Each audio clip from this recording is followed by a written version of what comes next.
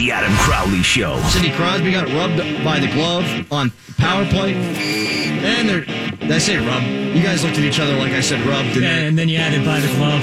Oh, you got rubbed by the glove? You're going to have to yank that one, Tom. Please go ahead and pull that for me. Adam Crowley on ESPN Pittsburgh.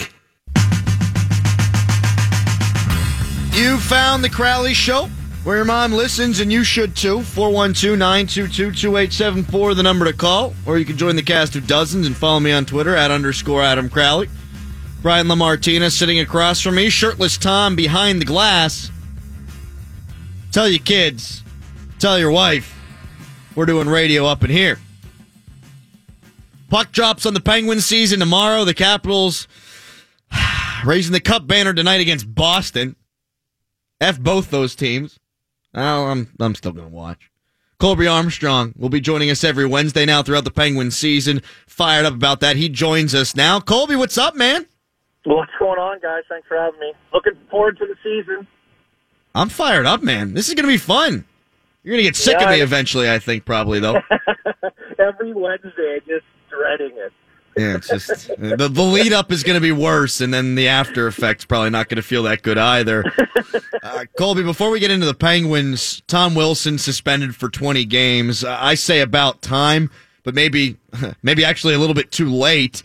But 20 games, though, I do think sends a clear message. What do you think?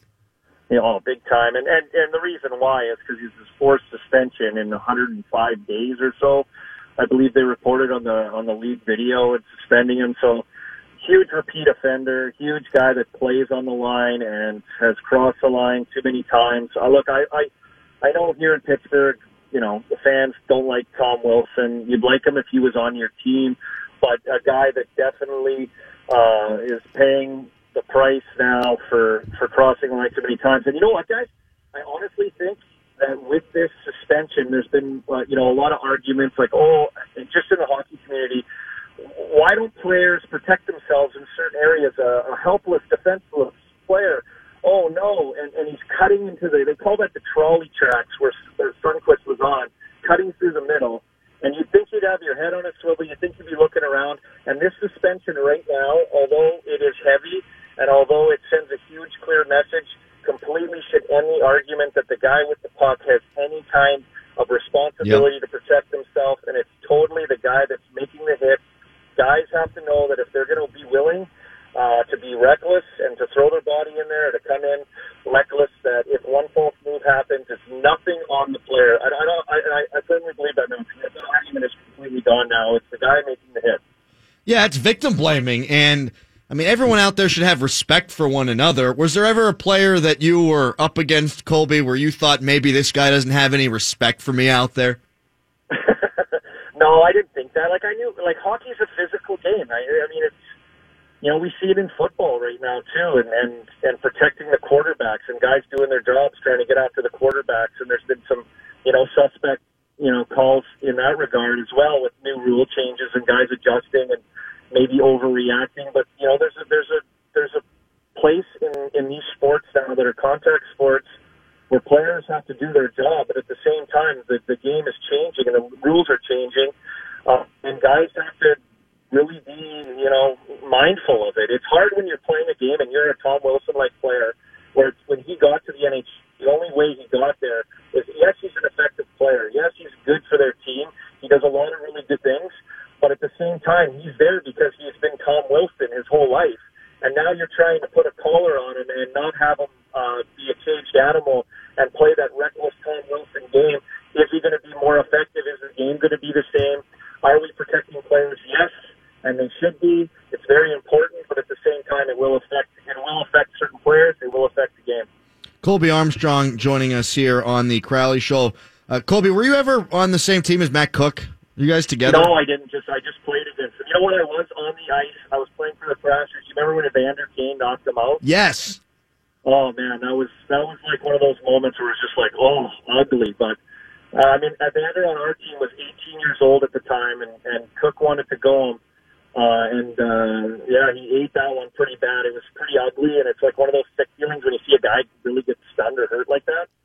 You bring up Cook. Cook's a great example. Another guy who had to curtail or kind of, change his game, at least openly in the media, talk about changing the way he had to play and kind of have a coming to Jesus moment with the way his game is and, how he is on the ice.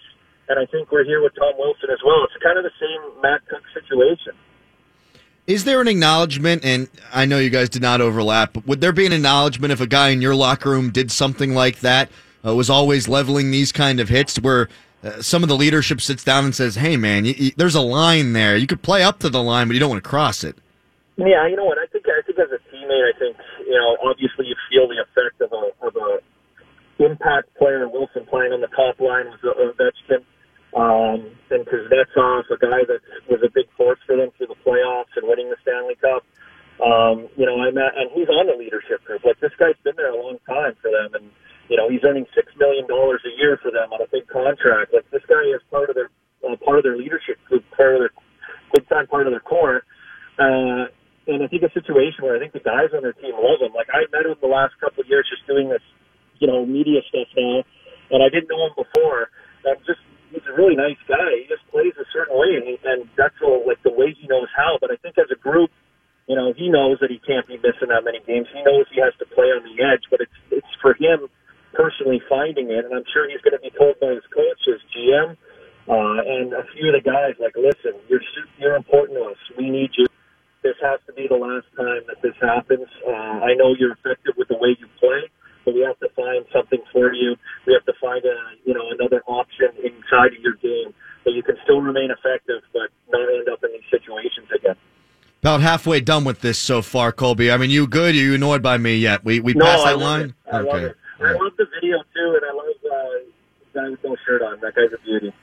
That shirtless Tom. He might be the one that really bothers you eventually over the course of the year. Colby Armstrong joining us here on the Crowley Show. Looking at this Pens roster, for a guy who loves the Penguins like me and the entire city of Pittsburgh, I mean, just looking at the roster makes you want to drool. Yeah. There's so much depth there. We were talking about it a little bit before you came on, that depth is so important, but it's also about the key players having to play well in the playoffs too. But when you look from top to bottom, I mean, they've been deep before. I mean, this is as deep as they've been, I think.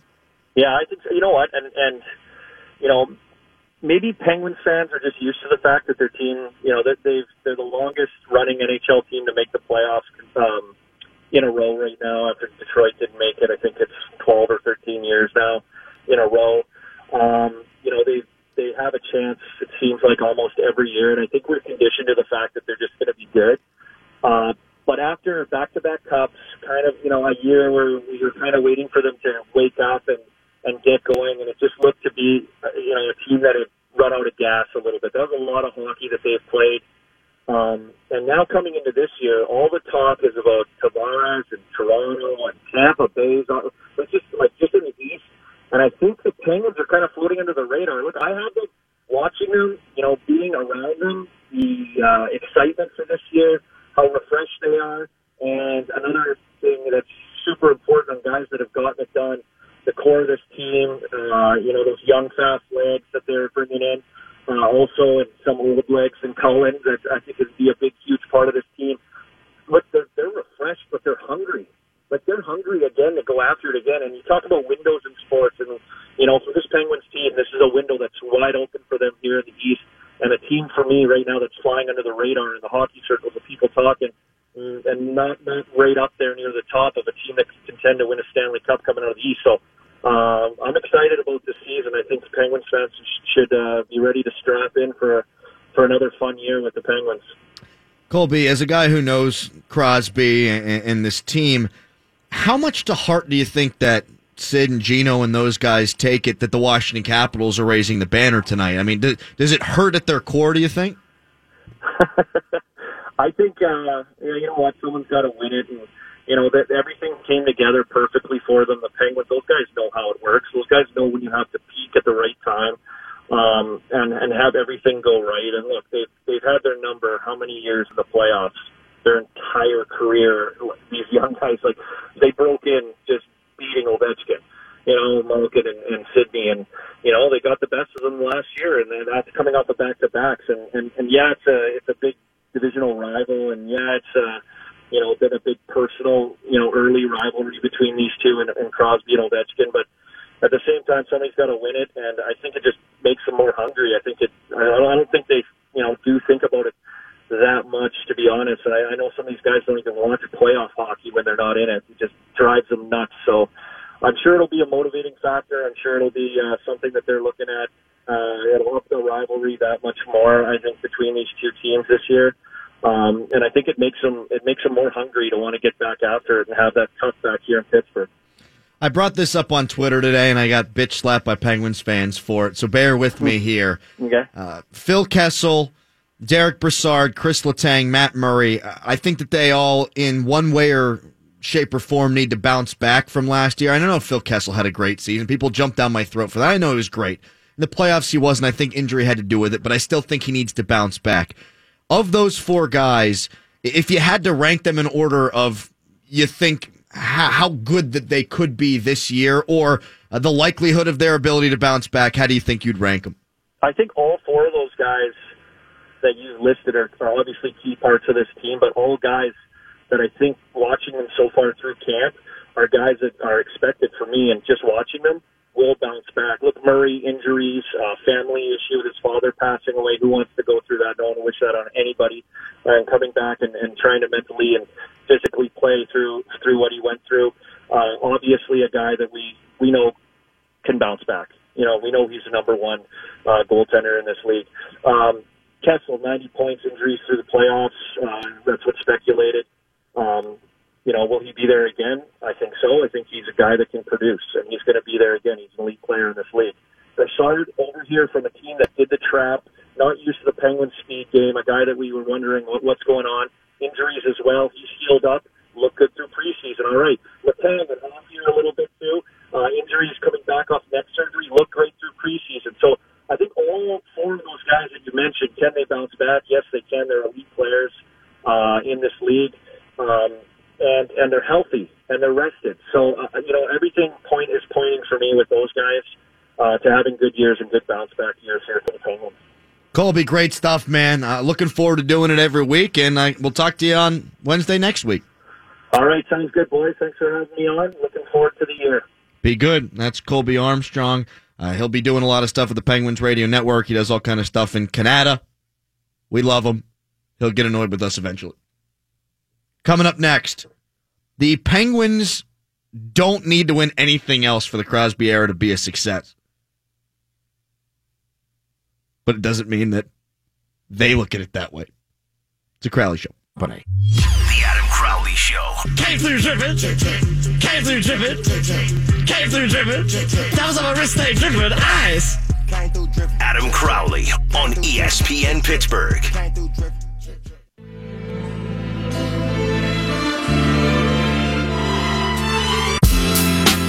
I will make more money at my job this year than Tom Wilson. Suck on that, you head-hunting son of a bitch. Tom Wilson is being suspended for 20 games.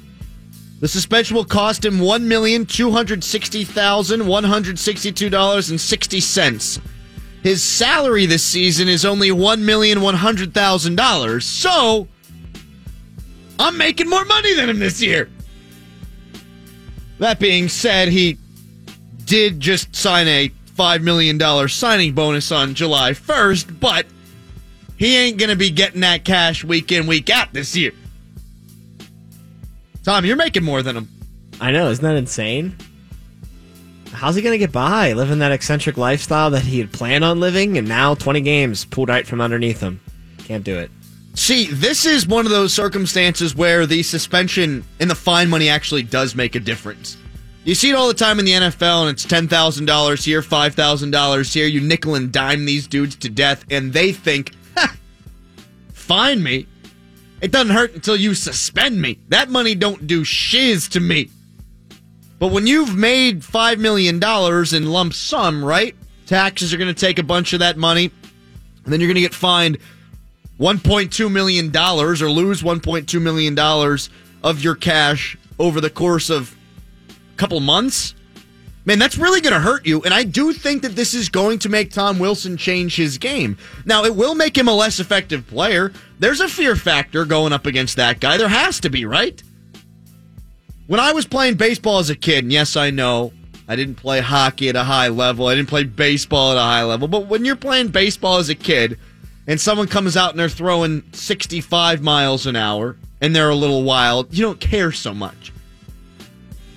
If they're throwing 65 and they're painting corners, you don't care at all. If they're throwing 75, I don't care if he's painting corners or not. You're a little bit worried about it. Tom Wilson's out there running people. You're aware whether he's on the ice or not. If he's not running people, it takes away from the fear factor. There's no doubt about that. He can still be an effective player, not as effective of one. But I think this is one of the rare circumstances where coming down on a player is actually going to affect the way he plays because the money is actually substantial to him. So the NHL Department of Player Safety did a good job. That being said, I ain't going to commend them because they should have done this before. They just should have done this before. 105 games it's been, and he's been suspended 4 times. 3 times within that 100 or so games, 90 or so games at that time, he had been suspended, and yet they didn't do anything enough in terms of throwing the book at him. Some of this blood, some of this Oscar Sundqvist blood, his future CTE, his current concussion, is on the hands of the NHL Player Safety. Because this son of a gun, his average annual value for his contract is $6 million a year. Had this happened before, where you're taking $1.2 million away from him, I don't think Sundqvist is getting his head bashed in. I think his head is still attached to his shoulders right now. I must commend Tom Wilson about this, though. He puts his head, shoulder, upper body into the head of Oscar Sundqvist, spins, and slashes the closest possible St. Louis blue. When you go to a movie and you know Robin Williams was in it before he died, you knew Robin Williams was going to be funny. I watched this horrendous movie the other day. Love What Matters, maybe, is what it was called. Something like that. And it was awful, but Robin Williams was in it and he was hilarious. You expect Robin Williams to be funny. You expect a certain thing. You expect that character to live up to Robin Williams. If Jim Carrey's in a movie, you expect that movie to have a certain level of comedy. A certain level of physical comedy. When Mel Gibson's in a movie, you assume that there's going to be underlying racism. If there are specific actors in movies, you kind of know what you're getting, right? Tom Wilson is the perfect NHL villain because he always gives you what you know he's going to give you. He'll take a dude's head off, spin around, not miss a beat, and slash a guy in the shins. It's who he is. He's Williams. He's Carey.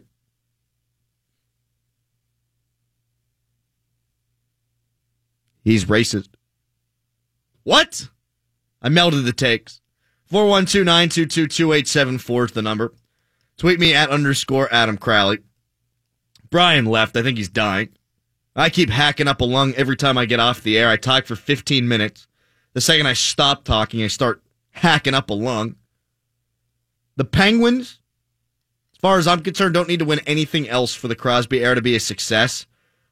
But don't you dare tell them that. We had Rossi on at the end of the Penguins season. He's writing the biography for Evgeny Malkin, and Malkin told him that when they were skating off the ice and he was shaking the hand of Alexander Ovechkin, he was telling him, yeah, good luck, but it's ours next year. I'm paraphrasing, but something along those lines. Sidney Crosby sounds incredibly motivated. Not that he ever isn't, but I do think he's paying attention to the Washington Capitals tonight. I do think he watched playoff games. I do think that that's Sidney Crosby. That's what he does. That's who he is. So I think that they're all motivated because they think that that thing belongs to them now. They know how hard it is to win it, but they know that they need to take it back. And because it's so hard to win, they also want to win it more than ever because time's starting to run out. Jim Rutherford talked the other day about windows closing, and Mike Sullivan talked about windows closing and how it's probably open longer than people think, and yada, yada, yada. Fine, but they're on the backside of their career. This is as old as Lemieux was when he retired. Sidney Crosby, 31 years old. That's when Lemieux retired the first time. That's how old he was. So the window is starting to close. They're motivated to go out there and get it. But as far as their legacies are concerned, Crosby and Malkins, they don't need to win anything else. They've done everything that's expected of them, right? There's always that player or that team that doesn't know how to win, right? That doesn't know how to get it done when the rubber meets the road. They don't know how to win the big one. That's what you always hear. Don't know how to win the big game. Manning couldn't until he did. And then he did again. Cowher couldn't until he did. Ovechkin couldn't until he did. After that point, nobody cared anymore. Nobody said those things. The narrative for Ovechkin will never be he can't win the big one. It'll be, hey, remember that time he did? With Cowher, it's remember that time he won the big one in 2005 with Manning? It's remember when he won? Remember when they beat the Bears in the rain? Oh my gosh, it was awesome. Remember when they won again with the Denver Broncos? The Penguins were on pace to be the Braves of the 1990s. After they won it in 2016, they were no longer that team. They were the team that was put together to win multiple Stanley Cup championships, and they did win multiple Stanley Cup championships. Then in 2017, when they won that one, they became the dynasty that they were always supposed to be. You're put together to win multiple championships. That makes you feel good. But then when you win that third one, you go into dynastic territory. There's a salary cap. Players are moving all over the league. You can't afford, typically, you'd think, to keep a Crosby and a Malkin together, and if you do, you'd think that the rest of the roster would have to be sacrificed. It wasn't the case. They win in 16. They win in 17. They become the dynasty in the modern-day National Hockey League. And if you win one more, I think it's gravy. If they go to the Eastern Conference Final from here until the end of Sidney Crosby and Evgeny Malkin's career and don't bust through, it's still a success. Doesn't mean that they can't win it this year. Doesn't mean they can't win it next year. Doesn't mean they can't win it the year after that. Doesn't mean they won't win a couple more. But if they don't, and it is so hard to do, I think we can all understand that we saw the greatest era of Pittsburgh Penguins hockey. Era is the word I was supposed to say. Lemieux won it twice. Jagr won it twice. Crosby and Malkin have already surpassed that. They've lived up to the expectations. Everything else is gravy. What say you? 412-922-2874. The great unsponsored football segment filled with knowledge and fun brought to you by To Be Determined will be coming up in about 10 minutes here on the show. Tim Benz will be joining us at 6 to continue the hockey talk. Also, dive in with some football takes of his own. The Penguins are missing a number of key elements last year in the playoffs. The one that I think irritated me the most that they didn't have is something that they've had in every one of their cup championships with Crosby and Malkin, and that's a third-line center who's dynamite. 2009, you had Jordan Staal. He was outstanding. He scored the shorthanded goal in game number 3 that really set the Stanley Cup back up to be the Penguins to win. In 2016, you had Nick Bonino, the HBK line. 2017, you had Nick Bonino, who was blocking every flipping shot that any team was throwing towards the net. Last year, that was not to be found. The guy was on the roster, but he wasn't playing like it. And I know that I've criticized Phil Kessel already in this program for his bad playoffs last year. There's a built-in excuse there. He was hurt. There's a built-in excuse for Derek Brassard. He was hurt too. A groin injury, lower body, could have been his nuts, no idea. But he was hurt so much so that it affected his timing. It affected his ability to create chemistry with his teammates. And then whenever he did come back healthy, there was no opportunity to get that back. What the Penguins needed from Derek Brassard last year, what they need from him this year, is similar to what Jordan Staal did back in 2009. It's similar to what Nick Bonino did the last 2 years. But to go even closer than that, I think you need what Lars Eller was able to do for the Washington Capitals last year. Lars Eller, I don't think is as good of a player as Derek Brassard. Yet in the playoffs last year, he had 18 points in 24 playoff games. Derek Brassard had 3 in 12.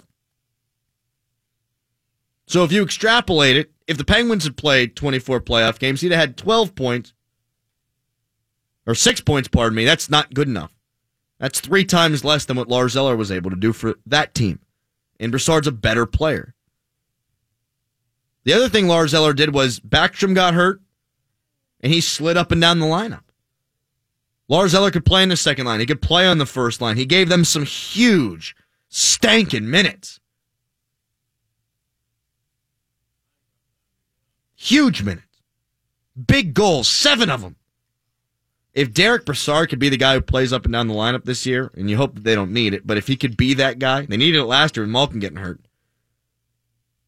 then the Penguins have a legitimate shot to get the 3rd Stanley Cup championship in 4 years.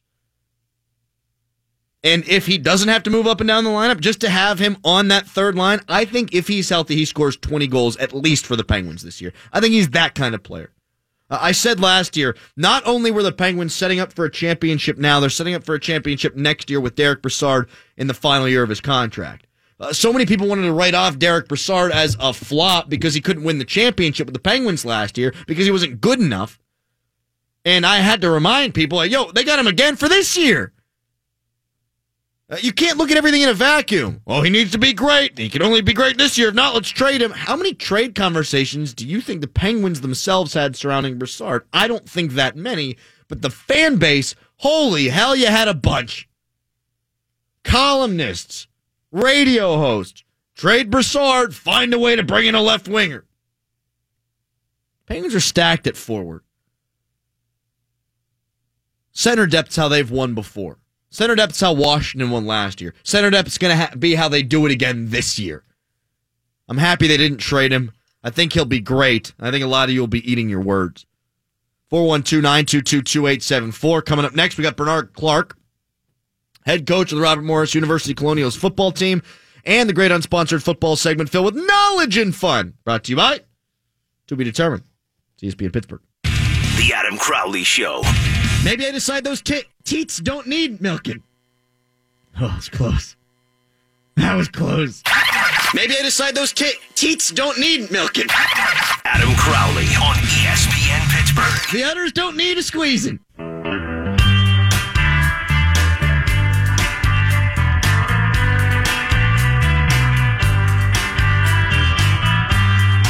Show's moving really quickly today.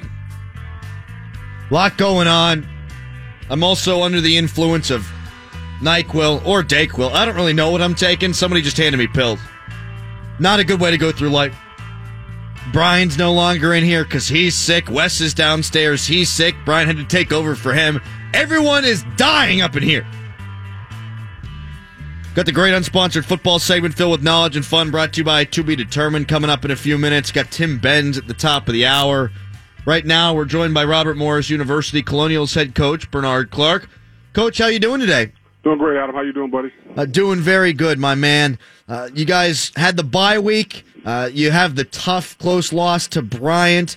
How much of the bye week is self-scouting? How much is looking ahead to future opponents? The entire year, the last week was self-scouting, no doubt about that. Just trying to fix those holes we had, just trying to, especially on defense. It's more tackling than anything else. We did a couple more tackling drills, changed up our tackling drills, and made sure we got gap integrity and everything else we need to do on defense. And just put some more plays in on offense, just make sure our guys are picking up well. You look at the first, I guess, third of the season here. What is it about? What do you think you know about your football team? What can you already said what you could improve upon a little bit there, but what are some of your better qualities, your identity, you think? To be totally honest with you, the great thing I like about them right now, they're still fighting. They're still fighting to the end. We're still trying to learn how to win more than anything else, but they're still fighting. They're putting in the work they need to put in. They're still busting their behinds in practice. So they're working hard. That's the great thing about it. They have an identity of working hard and wanting to win. So it's not a situation of they're not busting their butts and everybody's doing everything they can to win football games. It's just a matter of getting the thing turned around. You've got Central Connecticut State coming up this weekend after the bye week, the open date. What do they do well? What kind of challenges do they present? The toughest thing about Central Connecticut is the simple fact they're the reigning conference champions right now. They returned 9 starters on offense, including the quarterback who led them to the conference championship last year, and also they returned 4 starters on defense. The biggest thing they have is they're a senior-based team more than anything else. They got they got about 4 seniors on the offensive line, 4 guys returned there. They got a senior quarterback. Defensively, got a lot of seniors. So they're a team that's with a lot of knowledge more than anything else. And right now on defense, we're starting 4 freshmen, true freshmen. So that's the crazy thing about it right now. So they got a lot of great experience. A good time then to have the bye week, Coach? Real good time to have a bye week. There's no doubt about it. When you're bringing in the conference champs, it's a real good time to have a bye week and get ready for them or anything else. And I think the guys are prepared well. Like I said, they prepared hard. And they've also prepared smart. That's the great thing about it. We're looking forward to seeing how you guys do on Saturday. Coach, thank you for taking the time, and big one after that, we'll be talking about Robert Morris and Duquesne. Thanks, Adam. I appreciate it, no doubt about it. And I'm taking a little NyQuil too tonight, so I'm on the same page you're on. It's a changing temperature, man. It's tough. No doubt about it. Take care, Coach. Take care, buddy.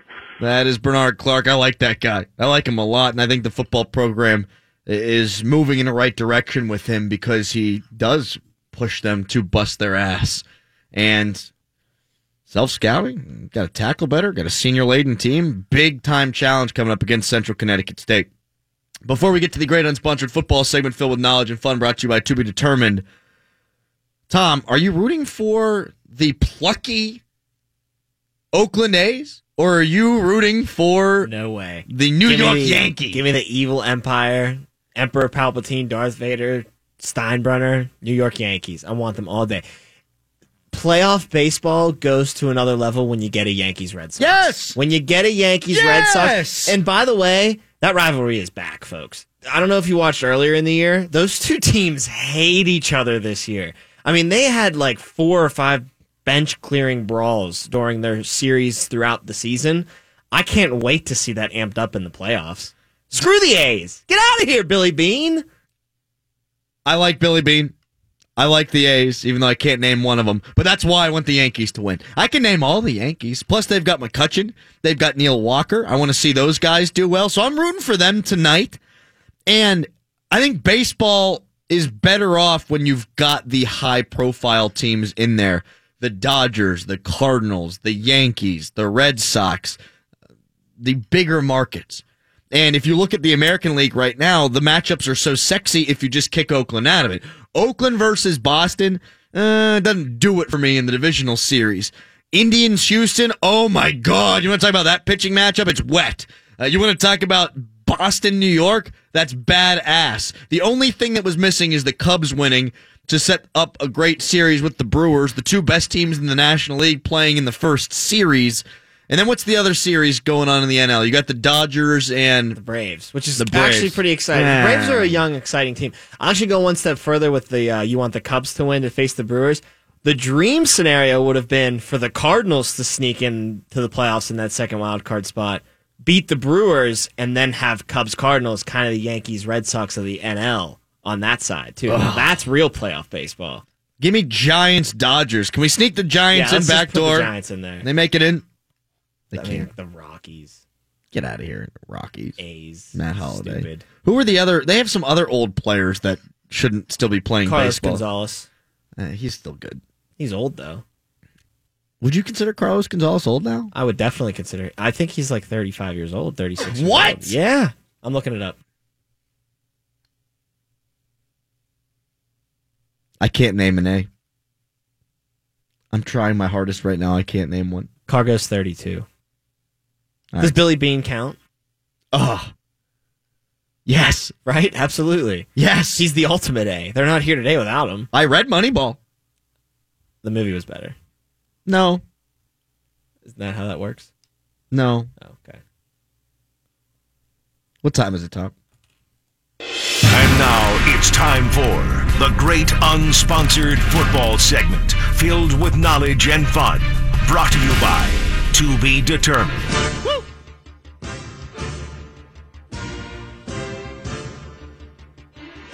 If you had to watch one team for the rest of the year in the NFL and only could watch their games, which team would you watch?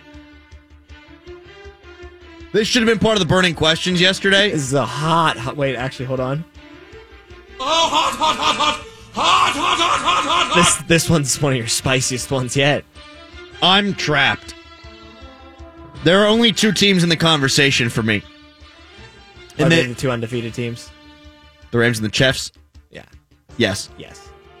Who else would you rather watch? There's no one else playing like really kick-ass football right now. The Bears are intriguing because they do enough on the offensive side that Chiefs like in terms of the scheme. But then it's Trubisky doing it, and it's not Pat Mahomes. Their defense is, I think, must-watch TV. If you're not... Little throwback of the defense. Exactly. If you're not trapped in this game that we're playing here. I think the NFL's better off when the Chicago Bears are good. I root for them. They remind me a lot of Pittsburgh Steelers fans. They talk about defense all the time. Oh, we have one of the best defenses ever, 1985 Bears. It's a cold, weather town. We play go up in the AFC North. We get to, I don't know why Ed Orgeron's having this conversation. We get to go up to Lambeau Field. Go Tigers. Why the hell are the Detroit Lions playing inside, they say?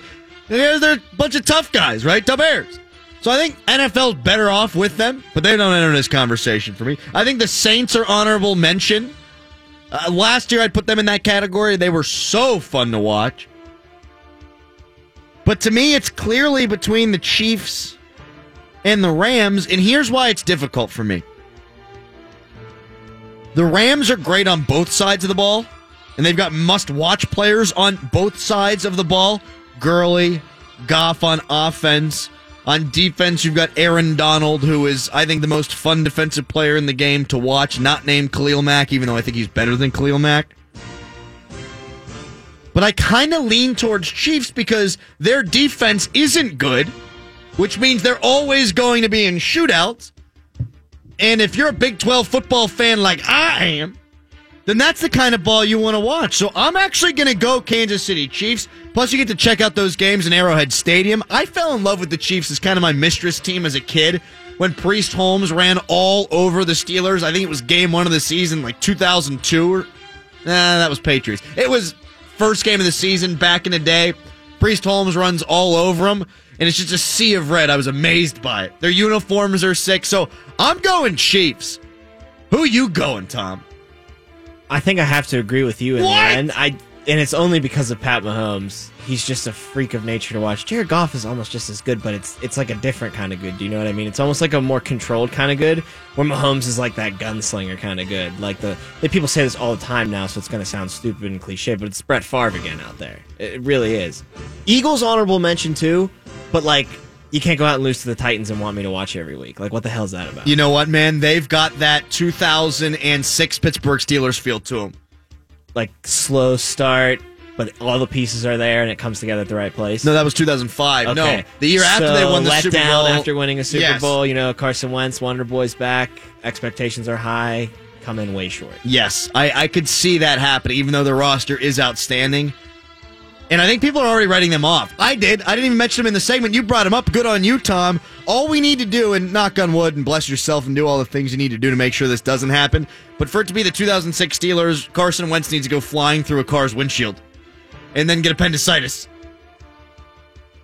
And then go out to Oakland and throw 18 interceptions. So maybe they're not quite there yet. I don't think there are any other teams that qualify. I kind of want to watch the Browns now. I mean, they don't fit. I mean, they're way below in terms of must-watch TV. There's just intrigue with any rookie quarterback. Yes. Patriots? Once the machine starts to get going again, I feel like, it is fun to watch. I've seen it before, though. That's true. It's fresh with the Rams and the Chiefs. The Chiefs have been waiting for a long time. Kansas City's been waiting for a long time for this football team. I mean, they had the Montana years. He comes in, he played well. That's all they were talking about on Monday Night Football was, the Montana moment. Now they finally got their young quarterback. They have a look kind of into what the future of their organization is. And that's just, I'm jealous of them. I mean, Pat Mahomes is going to be there for the next 15 years. He's sprinting to his right as fast as he can go. Throws it off his back foot on a line on a 2nd and 30, and they wound up going down and win the damn football game. He's special. And I realize a lot of people were saying the same things last year about Deshaun Watson. This looks like it's got more staying power, doesn't it? Because Pat Mahomes has always been looked at as the guy who can slang the rock. I think a lot of people look at Deshaun Watson as a guy who is a running quarterback who sometimes can throw the rock. Mahomes is accurate. He's mobile when he needs to be. He's big and strong. He can throw the ball farther than any quarterback I think I've ever seen.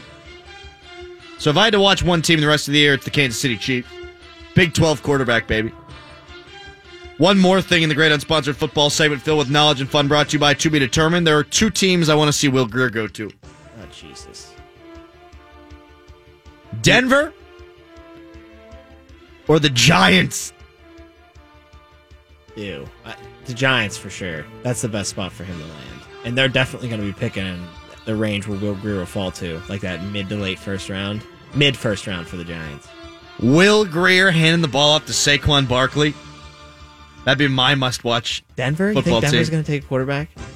I mean, Case Keenum, really. Go with me on this. I paid him $18 million a season to miss the whole shot down the sideline and cover 2. Come on now! When Case Keenum's playing football for the Broncos, doesn't it look like John Elway tried to clone himself in a lab, but it went completely wrong? Right? Like, he kind of has the same mannerism and the same, like, buck teeth as John Elway did, but, like, it's just everything about him is just a little bit off. He wears number 4 instead of number 7. Watch next week when you see Denver and you see Case Keenum play. You'll know I'm not crazy. He looks just like John Elway, but like just a little off. I think that they tried to do some lab things with Peyton Manning to make him regrow his neck and get better at the end of his career. And what happened there was that they actually made Brock Osweiler turn into this Frankenstein monster. There's precedent there for these sort of scientific experiments with quarterbacks. That's why I'm reaching this conclusion. They were trying to heal Peyton as quickly as possible, and what they wound up doing was making a 2 times as big normal quarterback whose arm was as weak still as Peyton Manning's, and that's Brock Osweiler. That's the great unsponsored football segment filled with knowledge and fun, brought to you by To Be Determined. Coming up next, Tim Benz joins us to talk about Letang, Murray, Kessel, and Broussard, and also about the Steelers and their horrendous start to the 2018 season.